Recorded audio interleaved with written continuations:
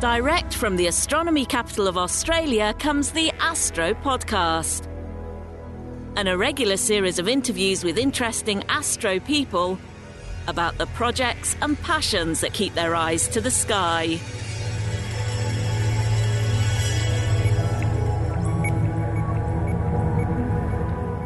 Hi, Alison here from AstroPodcast.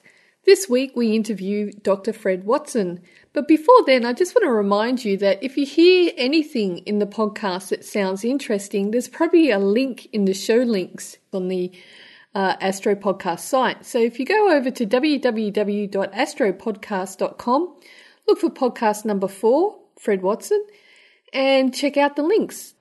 Anyway, I'll be back to have a chat after the podcast.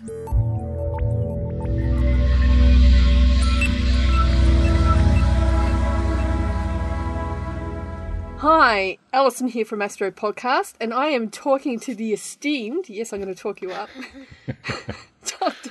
Fred Watson. Thank you. Nice to be here, Alison. Thank you. And nice to be esteemed as well. I hold you in high regard. Don't shake your head. There's no need to at all. It's all. But I have seen you play the guitar. Yes. And I will be attaching a video of you. Okay. From the Science in the Pub from last year. Oh, really? I actually took a video of you. Yeah. Okay. Just a little snippet of it. Good. So, Fred, we start out talking about what your history is, but we try and place you for people that don't know you, and I can't believe anyone doesn't know you. And your official title is Astronomer in Charge? It is, yeah. I'm still the astronomer in charge of the Australian Astronomical Observatory. Nearly. Yes. It's been in that job too long. Yeah. Which I've been and go AAO. And yes, AAO, which I've been since 1995. Wow. So it's actually quite a while. So what does that job involve? Just a quick roundup. Well, look, it's metamorphosed a number of times, and now I have to say it's really the fun end of the job. So what I do is I have a small group that I manage at the AAO, which are actually Schmidt telescope observers. So half my job, or maybe a bit less than half, is project manager for the RAVE survey, RAVE being the radial velocity experiment, to try and dig up some of the hidden relics of our own galaxy, in other words, to try and understand our galaxy. So that's basically a significant fraction of the job. But there's also a sort of corporate side, which revolves around things like site protection. So I chair a small working group that endeavours to keep. Is that where you dig trenches? No, not trenches, not with cannon or rifles or anything. Right, it's about keeping the skies dark. Because one of the big threats to an institution like not just the Australian Astronomical Observatory, but Siding Spring Observatory generally, is the encroachment of light pollution on our skies. Bearing in mind that often the objects that we're looking at are only 1% brighter than the natural night sky background. So you can imagine that if the sky background is artificially enhanced by whatever light pollution there is, then it just swamps the signal out completely and you basically become unviable. That's the worst case scenario. But what we have tried to do in the 12 years or so that this committee's been operational is to maintain a watching brief on developments around. We have a legal framework in place. There's various legal instruments that control what you can and can't do. And I have to say, Coonabarabran is our biggest ally in that regard, because by and large, lighting in Coonabarabran is very good. We've got the Warrumbungle Shire Council as one of our greatest supporters. And So I think people generally recognise that there's a good reason for keeping lights under control. We don't want everybody to go around in the dark. We don't want the place to look dim and gloomy, but we do want light to go downwards rather than upwards. Yeah. So that's part of the job. And the other part, I guess the biggest part, is science outreach, of which I do quite a lot. A lot that essentially spills over into my own time. In fact, I often do it when I'm asleep because it seems to take up so much of my time. Sure. So that's what the astronomer in charge does. Wow, And there's a lot it's there. not really, no. I keep worrying somebody's going to find out that, I should be doing more, or... But nobody will listen to this, will they? No, that's right. No. So let's jump in the Wayback Machine and take it back to a very young Fred. Yeah. When you tell me, it's getting like sitting you on the couch. Now tell me, Fred, all about Where did it all happen? Yeah, where did it all come from? Well, look, I'm very, very old. So for your listeners, you have to understand that. And I was born in the north of England on the outskirts of a city called Bradford. In fact, the street where it was a road where I was born, until the end of the 19th century, was called Thief Scare Lane, because you were scared of thieves. That's where all the thieves hung out. And then when the place became more corporate and a city in the late 19th century, the local authority decided to improve the name. So they upgraded it, and it then became Cemetery Road. So I was actually born in Cemetery Road. And to add insult to injury, my parents called me Fred. There's actually a good reason for that, which I won't go into. But so I arrived while things were still, quite ugly things were still happening in Europe. There was a guy called Adolf Hitler and his cronies who were still running amok in Europe, but that all came to an end. So basically, when I was growing up, it was very much in the post-war era. Right. And at that time, science was kind of in the ascendancy. Everybody thought there was going to be another world war, that it would be fought on very highly technological grounds. So science education in schools was very much the imperative. But also the fact that that the previous World War had been fought very much in a technological way. That also meant that things like the space age could actually kick off. So the first artificial Earth satellite, Sputnik 1, launched 4th of October 1957. That was the period when I was at school. I was just starting high school then. And all my peers and colleagues were absolutely mad on space travel and space flight, and all very cluey about science. There was a comic that we all read called The Eagle, which had a guy called Dan Dare, pilot of the future. And we were all just captivated with the whole thing. New Scientist started in 1957. Patrick Moore's TV programme, The Sky at Night, started in 1957, and he's still going. Great eyebrows. Yeah, he's got the eyebrows to die for. So all this was happening, and I guess everybody was at least aware of science and the possibility of space exploration. We were all, we all expected that we'd be wandering around on the planets well before the 1980s. By then. And I suppose what happened is that my peers and colleagues kind of got sensible and grew up and did reasonably productive things like becoming doctors and lawyers and engineers, but I never grew up. So I was hooked on it from a very young age, and it was when I was about 16 that I decided that I wanted to pursue astronomy as a career. Sure. So you went the physics route, or? Yeah, physics was what I was good at school. I was not actually very good at maths, and that later, when I got to university, let me down, because despite the fact that my degree is in mathematics and physics, it was a very much a scrape through on the mathematics. It doesn't say anything on the paper, though, does it? No, it doesn't say that. There's nobody knows that it was the 6th attempt that I actually finally passed that.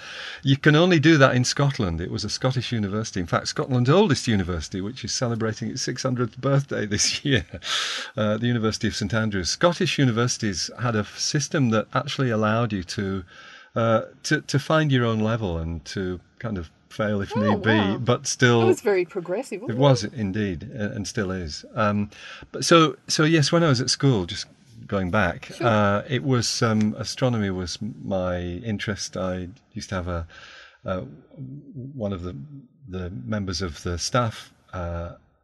He was a history teacher actually, but he had a 3.5-inch Cooke refracting telescope, which he used to lend me to observe with. So I used to have this thing in the front garden at home. And one night when I was observing with this telescope, a large policeman called by and said, "We've heard from your neighbours that you've got a bazooka in the garden." Dear. He wasn't interested in looking through people's windows. He thought it was a weapon, because it was the post-war period. People thought things like that. And I told him it wasn't loaded, and that it was all okay. So it was very much an interest. So I went to university to do astronomy, and in fact that's why I went to Scotland, because apart from University College London, only the 3 then Scottish universities did astronomy. Really? As a first degree, yeah. Wow. So I wound up at St Andrews, but changed to maths and physics because I kind of figured astronomy, if I turned out not to be very good at it, it might limit my career possibilities. As it happened, I turned out not to be very good at mathematics either, but the physics kind of helped me through. And in the end, I've forgotten about this, but I got the class medal for first year astronomy by sleight of hand, I'm sure. Despite the maths. Despite the maths, yeah. So that push, essentially changed the paradigm slightly, because it meant I wasn't going to go through a standard process of a good honours degree, which I didn't have. I did have a degree, but it wasn't a good honours degree. Then to a PhD, and then to a postdoc, which is still really the normal mode of education in astronomy and in most of the sciences. So I went into industry. I actually worked for a couple of years for a very long-established and venerable optical company called Sir Howard Grubb Parsons and Company Limited. They were in Newcastle on Tyne, and they actually dated back 150 years. Howard Grubb was, one of their early products was the Great Melbourne Telescope, which you may know is currently being restored. It was burned at Mount Stromlo, but is now back in Melbourne being restored. So a company with a huge history, and my speciality was optics, so I kind of figured out that I knew a bit about optics, which I have to say is also a product of the Second World War, because if you wanted to build a telescope in those days, or if you wanted to do astronomy, you couldn't go and buy a telescope. You had to build one. But conveniently had been this World War, which meant that there were government surplus shops full of all the optical bits and pieces that you needed to do that. So that was great, because it gave me a bit of a familiarity with hands-on optics. And then when I worked at Grubb Parsons, making large telescope mirrors, I was responsible for testing them. That sort of cemented that. The mirror that I worked on most closely is still operational. It's in a telescope. It's a 1.8 metre telescope at Asiago in Italy. And I was reunited with it about 3 years ago, after 40 years nearly. Wow! Yeah, when I was responsible for it. Grubb Parsons, by the way, made the Anglo-Australian telescope optics and the UK Schmidt telescope optics. So it's all, comes around in big circles. Are they still in existence? No, they closed in 1987. The last 2 big telescopes they made were the 3.8 metre UCIRT, the UK Infrared Telescope, which is still operational in Hawaii, and then the 4.2 metre William Herschel Telescope in La Palma. Okay. But after that, because they relied on orders from governments with big ticket items, there were no more telescopes that they could see on the horizon, and so essentially they closed down. In a way, it was inevitable, because their working practices were firmly entrenched in the 19th century. I still used machines and instruments that Howard Grubb had used in the 1860s, spherometers and things like that. So it was very traditional, and actually they had trouble moving into the modern era. When I was at Grubb Parsons, this is in the late 60s, they were the prime contractor for a spacecraft called... it was for an instrument to be carried on board a spacecraft. The spacecraft was called TD-1, which was an acronym for Thor Delta, which was going to be the launch vehicle. They didn't have very imaginative names. Right, yes. And the experiment was, it was an ultraviolet telescope to look at, to do astronomical observation in the ultraviolet above the atmosphere.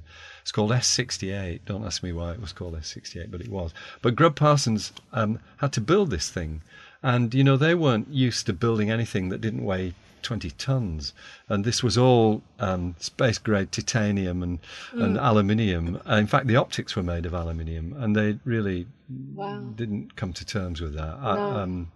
And in the end, they lost the contract. In fact, it went to Hawker Siddeley Dynamics, Yeah. just because it was such a different technology from what they've been doing for the last 100 years. You know. Sure. So anyway. So into research astronomy or observational astronomy, or what actually happened was, so I worked for 2 years at Grubb Parsons in Newcastle on Tyne, and then I was always I always had the feeling that I hadn't really covered myself in glory at university, and thought I should try and have another stab at it. So I went back to St Andrews to do a master's degree, which was in asteroid orbits. I was actually doing research on orbital dynamics. But the tricky bit was I didn't have any visible means of support for that. So that's when I became an out-of-work musician. Yes, I was going to ask when this came up. That was the height of the folk boom in the late 60s. And anybody... you didn't have to be able to sing, but if you could play a guitar and make the right kind of noises, then you were very much in. And I couldn't sing, but I actually could handle a guitar reasonably well. And so I used to do a lot of stuff in the folk clubs in Scotland and the north of England.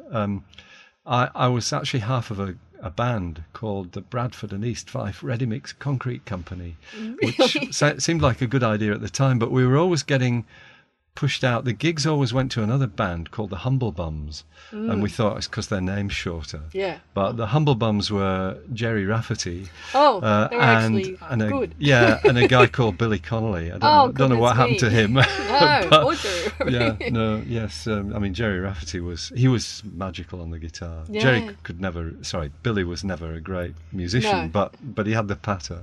Yes. Anyway, right. so I supported myself actually by teaching, but also by doing these gigs and things. Sure. And then wound up eventually with an MSc in astronomy and a good background in orbital dynamics. Yes. And so that's when I joined the Royal Observatories. I moved to Sussex in the south of England and got a job at the Royal Greenwich Observatory, which was then not in Greenwich but in Sussex, working in an institution called Her Majesty's Nautical Almanac Office, working on planetary orbits. Yes. Which was it was interesting stuff, but a bit routine. You know, people kind of had sorted out the solar system 100 years before. Yes. And so there wasn't much whiz-bang research in it. Although there is now, because, you know, everybody's really interested in the evolution of planetary orbits and how the solar system got to be like it is, and what it's going to look like in the future. Anyway, I was there again for actually about 3.5 years, and then transferred because by then I was a public servant within government service, up to the Royal Observatory in Edinburgh, where I started working on the dynamics of our own galaxy, the way stars actually orbit. Sure. So that was a lot more interesting, our galaxy being this huge aggregation of 400 billion stars or so, with lovely spiral arms and all the rest of it. And I worked on just how the spiral arms were behaving and how the galaxy itself Which is. you could tell from the last podcast, I had no idea about. Well, there you go. Yes, no, there you go. So that was working with a guy called Victor Klube, who was a bit of a heretic. He had some wild ideas about galactic structure and galactic motions that most of the community didn't share. And in the event, it turns out that he was partly right and they were partly right. Yeah. Now we know that the galaxy is much more complex than we ever thought it was.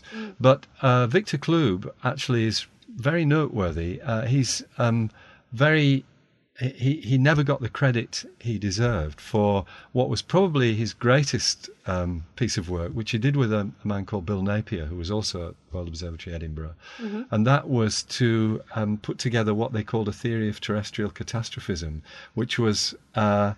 this is in 1979, the wild idea that the Earth's history had been modified by bombardments from asteroids, including the possibility that there'd been mass extinctions because of that, which nobody had suggested before. Yeah. But their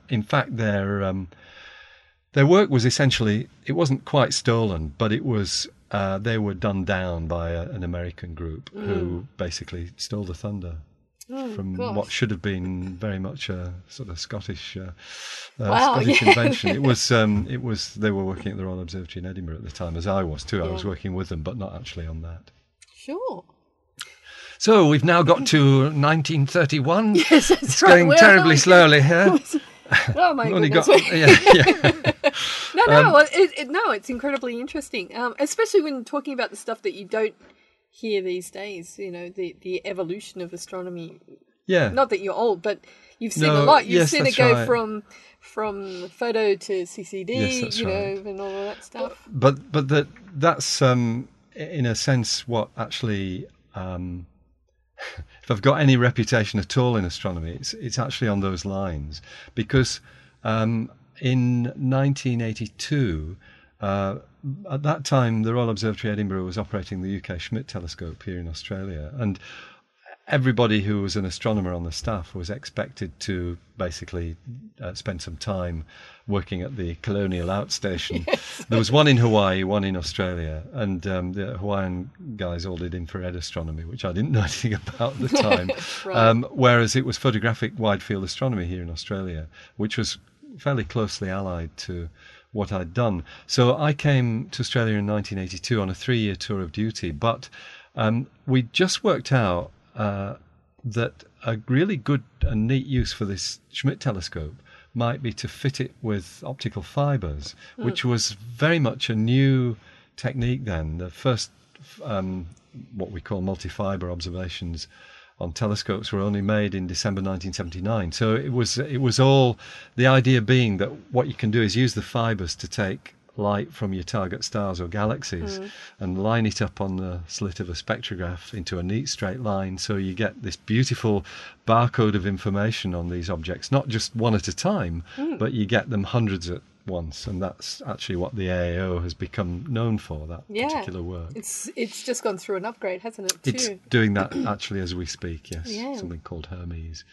is the next big thing. The upgrade a couple of years ago was to something called AA Omega. But anyway, we a guy called John Dorr and myself, John lived in Coonabarabran, and he was the former astronomer in charge at the Schmidt telescope, now sadly no longer with us. But he and I had this mad idea of putting fibre optics on the Schmidt telescope.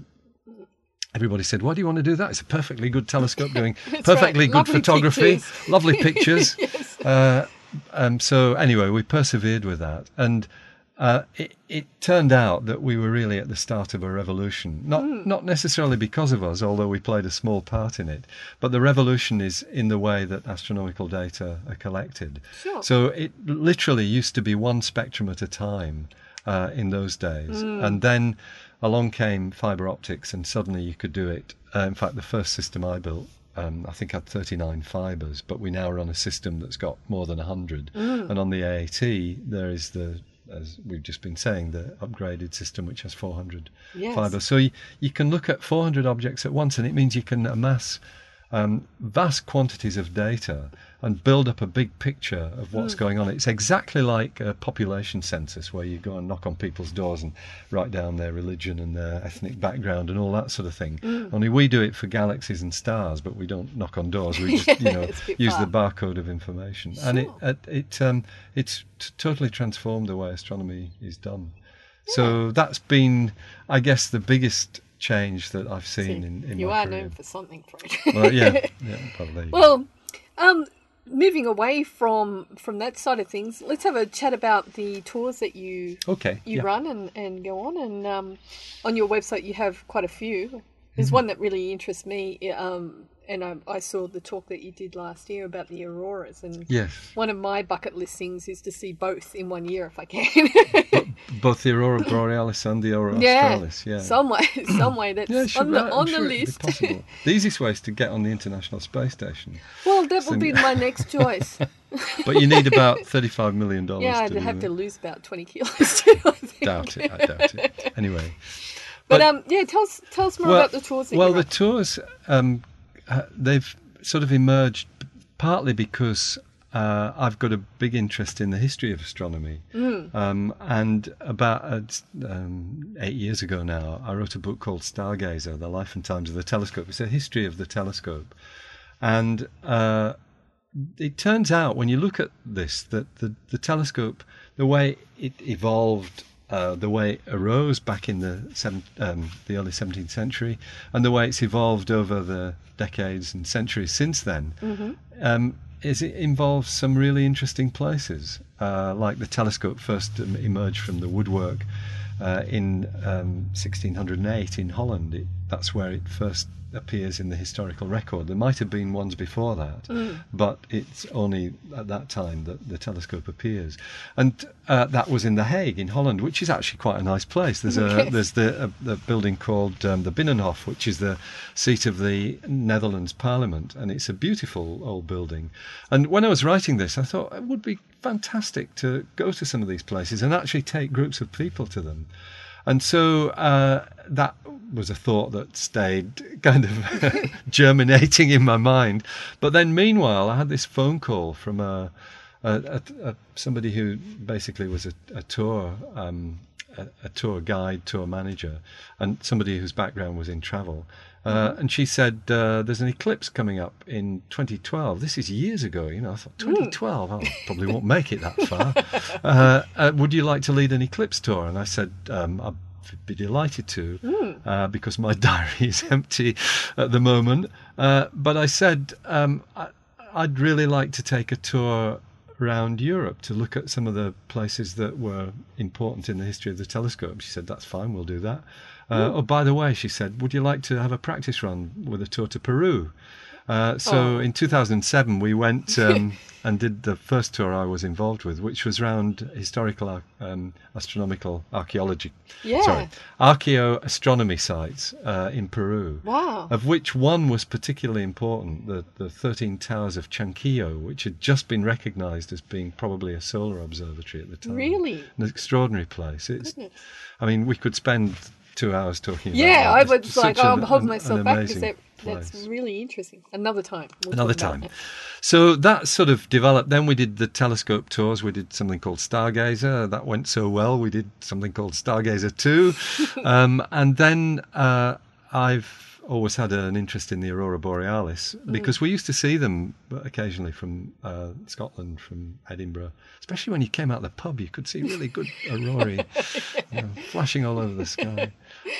But I thought it would be great to take a tour group to see the aurora borealis. So we advertised a tour, which sold out very quickly. So what we did at the beginning of this year was put 2 tours back to back around most Scandinavian, in fact, I think all Scandinavian countries. We started off in far northern Norway, where we got the most wonderful auroral sightings, because you're right inside the Arctic Circle. It's the middle of winter. There's not that much daylight, but the aurora is fantastic.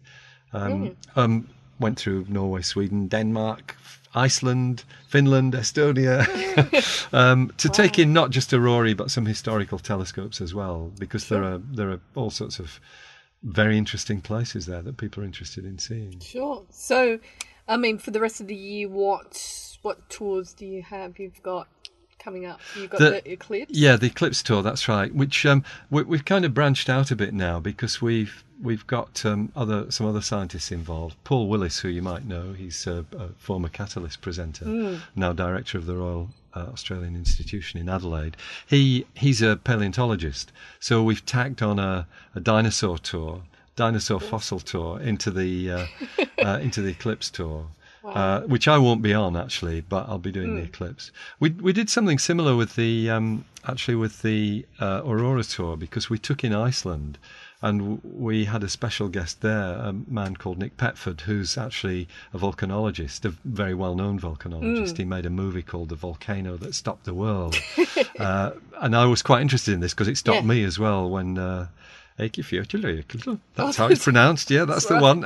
That's right. That basically shut down European airspace and grounded me in Greenwich back in 2010. So I wanted to see this volcano, and we had a volcanologist telling us all about it, which was great. So it's become very much a part of what I do, and I'm delighted to say that the management of the observatory sees this as beneficial because because it brings the observatory's name to a wider public. It's part of science outreach. It's an unusual part, but actually it seems to work very well. Yeah, I think on a personal level, science tourism is probably one of the ways to go. Yeah. Because you get people interested, and especially combining science, Yes, crossover right. there, because people that are generally interested in that are interested in, or maybe it's just me, it's like dinosaurs, the stars. Look, you're right. You're quite right. And the kind of people who come on these tours are people who are interested in everything. Yes. It's not just the history of astronomy. They're interested in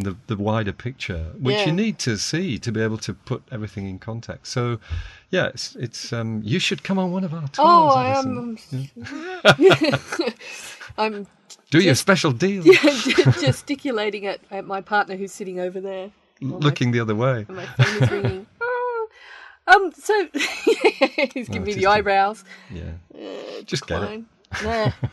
I'm banged into that. So lastly, I think what we can talk about is, apart from, it might be science outreach, what is the thing that drives you at the moment, your passion? Is it your music? Yeah.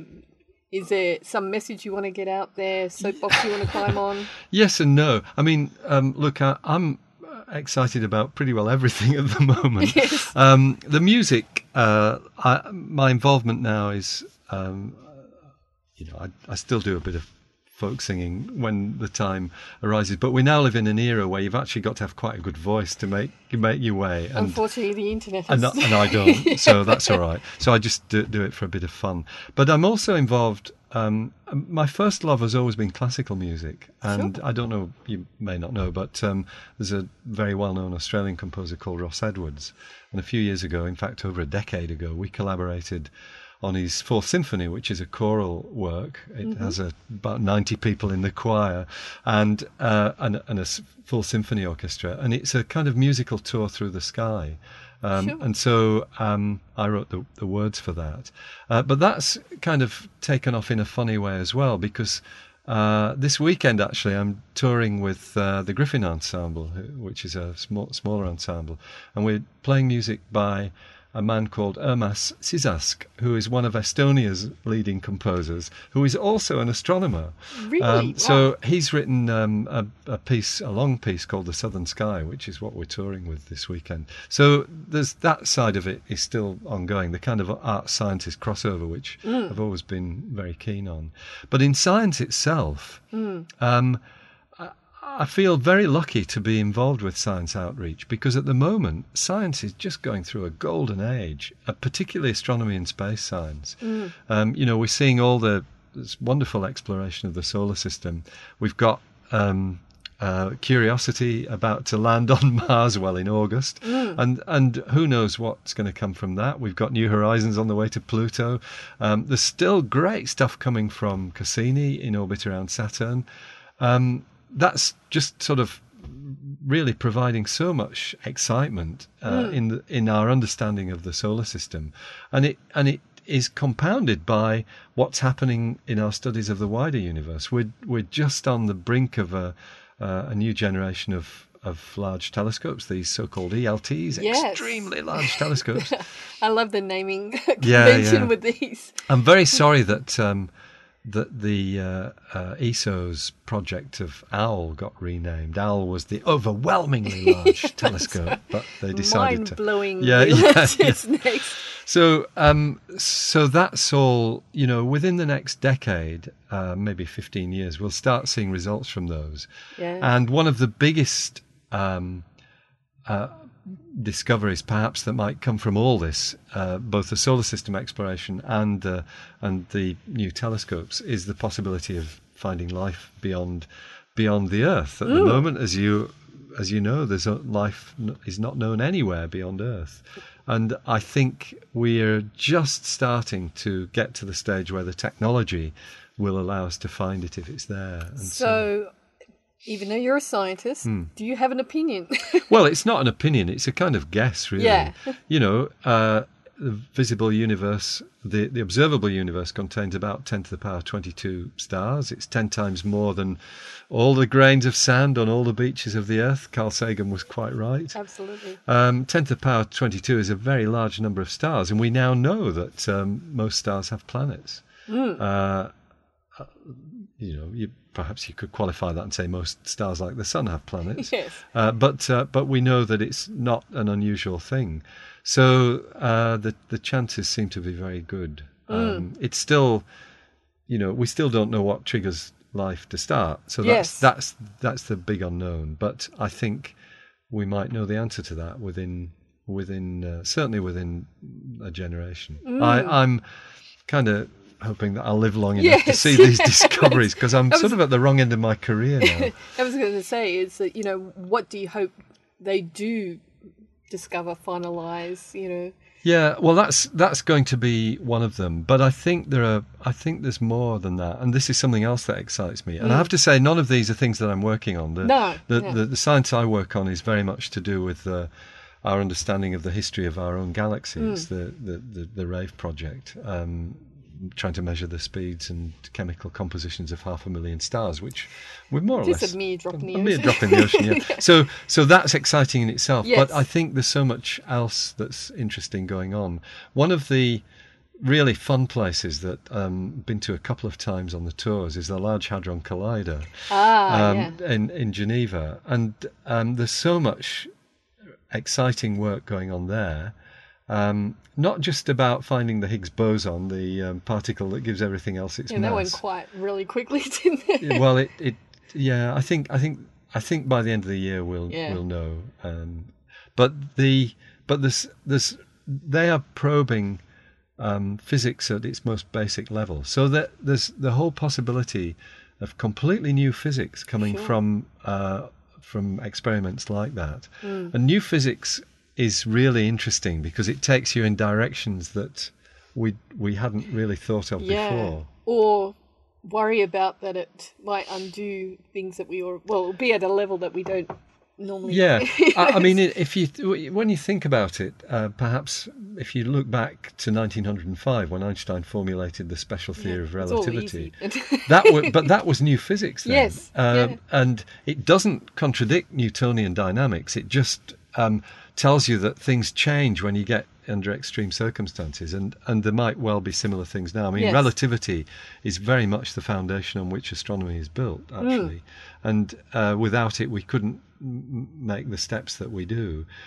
But it still might have holes in it. We know it. We know it has at some level because it's incompatible with quantum physics, which we know is the way the world works on very small scales, and in fact not actually all that small. No, I was going to say, because then there's strings, air that's quotes right. below that, and what's all the way down. One of the things that, I mean, we're now going off into flights of fantasy, but one of the things that really excites me is there's a whole new science called quantum biology, which you may not have come across. No, I haven't. But it turns out that quantum processes actually play a part in only a few are known so far, but there are probably more in biological processes.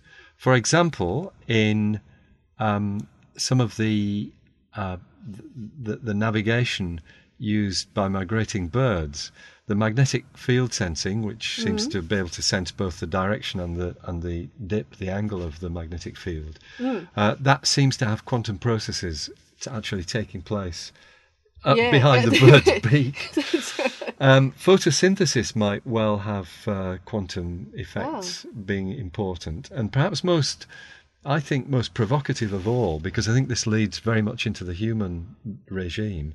Our sense of smell might actually be a quantum phenomenon. Goodness. Now, quantum physics is really interesting because it lets things be in two places at the same time. Yes.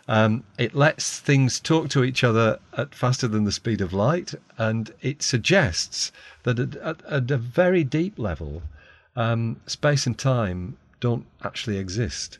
That space and time, as we see them, are something that emerge from the quantum processes. But in reality, they're not there. No. And that means that we could be sitting here That's right. in You're 2500 not here, BC right.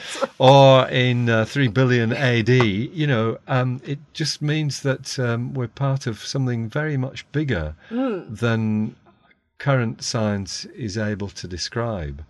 And it's you might call it deep physics. It's something that's perhaps underlying what physics we understand, and of course is not incompatible with that. No. But that to me is one of the most exciting things that science is exploring and will do over the next 50 years. What is time? How does time work? Things like that are really, really interesting questions. Absolutely. And Absolutely. I think that's the kind of thing I hope I live long enough to see. Yeah, well, you can hope, but it just seems like, what is it, the Chinese dolls or whatever, you open one and there's another one inside. Well, that's absolutely yeah. right. One of the questions I get asked on the radio is, can we ever know everything? And the answer is probably not, because there's always a new layer of knowledge hidden below what we've discovered already. And that was the hypothetical question I asked my guy the other day. What percentage of knowledge do you think we actually have? Yeah, well, I think we're just scratching the surface, to be honest. With single digits, we both agreed it's... Yeah, isn't that extraordinary? Yes. I mean, considering how much we know now compared with what people knew 100 years ago, we've got a pretty good idea how the universe came into being. We've got a pretty good idea how it's developed, how the planets, the stars have originated, and probably how living organisms have originated, and yet we're still probably only scratching the surface. That's right. Well, I think that's a great place to stop. It's a good place to stop. I feel comfortable with that. Fred, your website is... It is fredwatson.com.au. There you go. And do you have anything else? Do you have a Twitter account? Facebook page, I'm sure I do somewhere, but I never look at that. Else? Somebody else looks Someone at else that. does that one. Yeah, well, thank you for that. Thank you so much. It's been an absolute pleasure. It's great to come and talk to you. Thank you, Alison.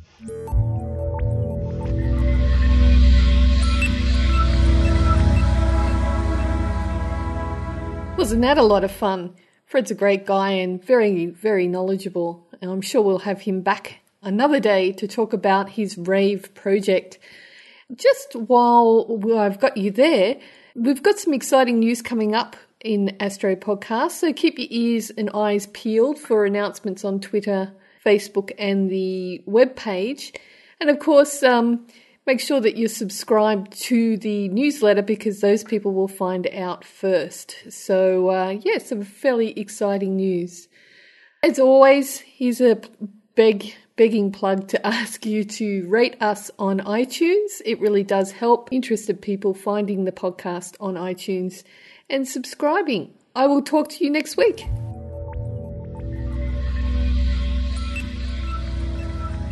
Thanks for listening to the Astro Podcast. Why not leave a comment and rating on iTunes so other people can listen in too?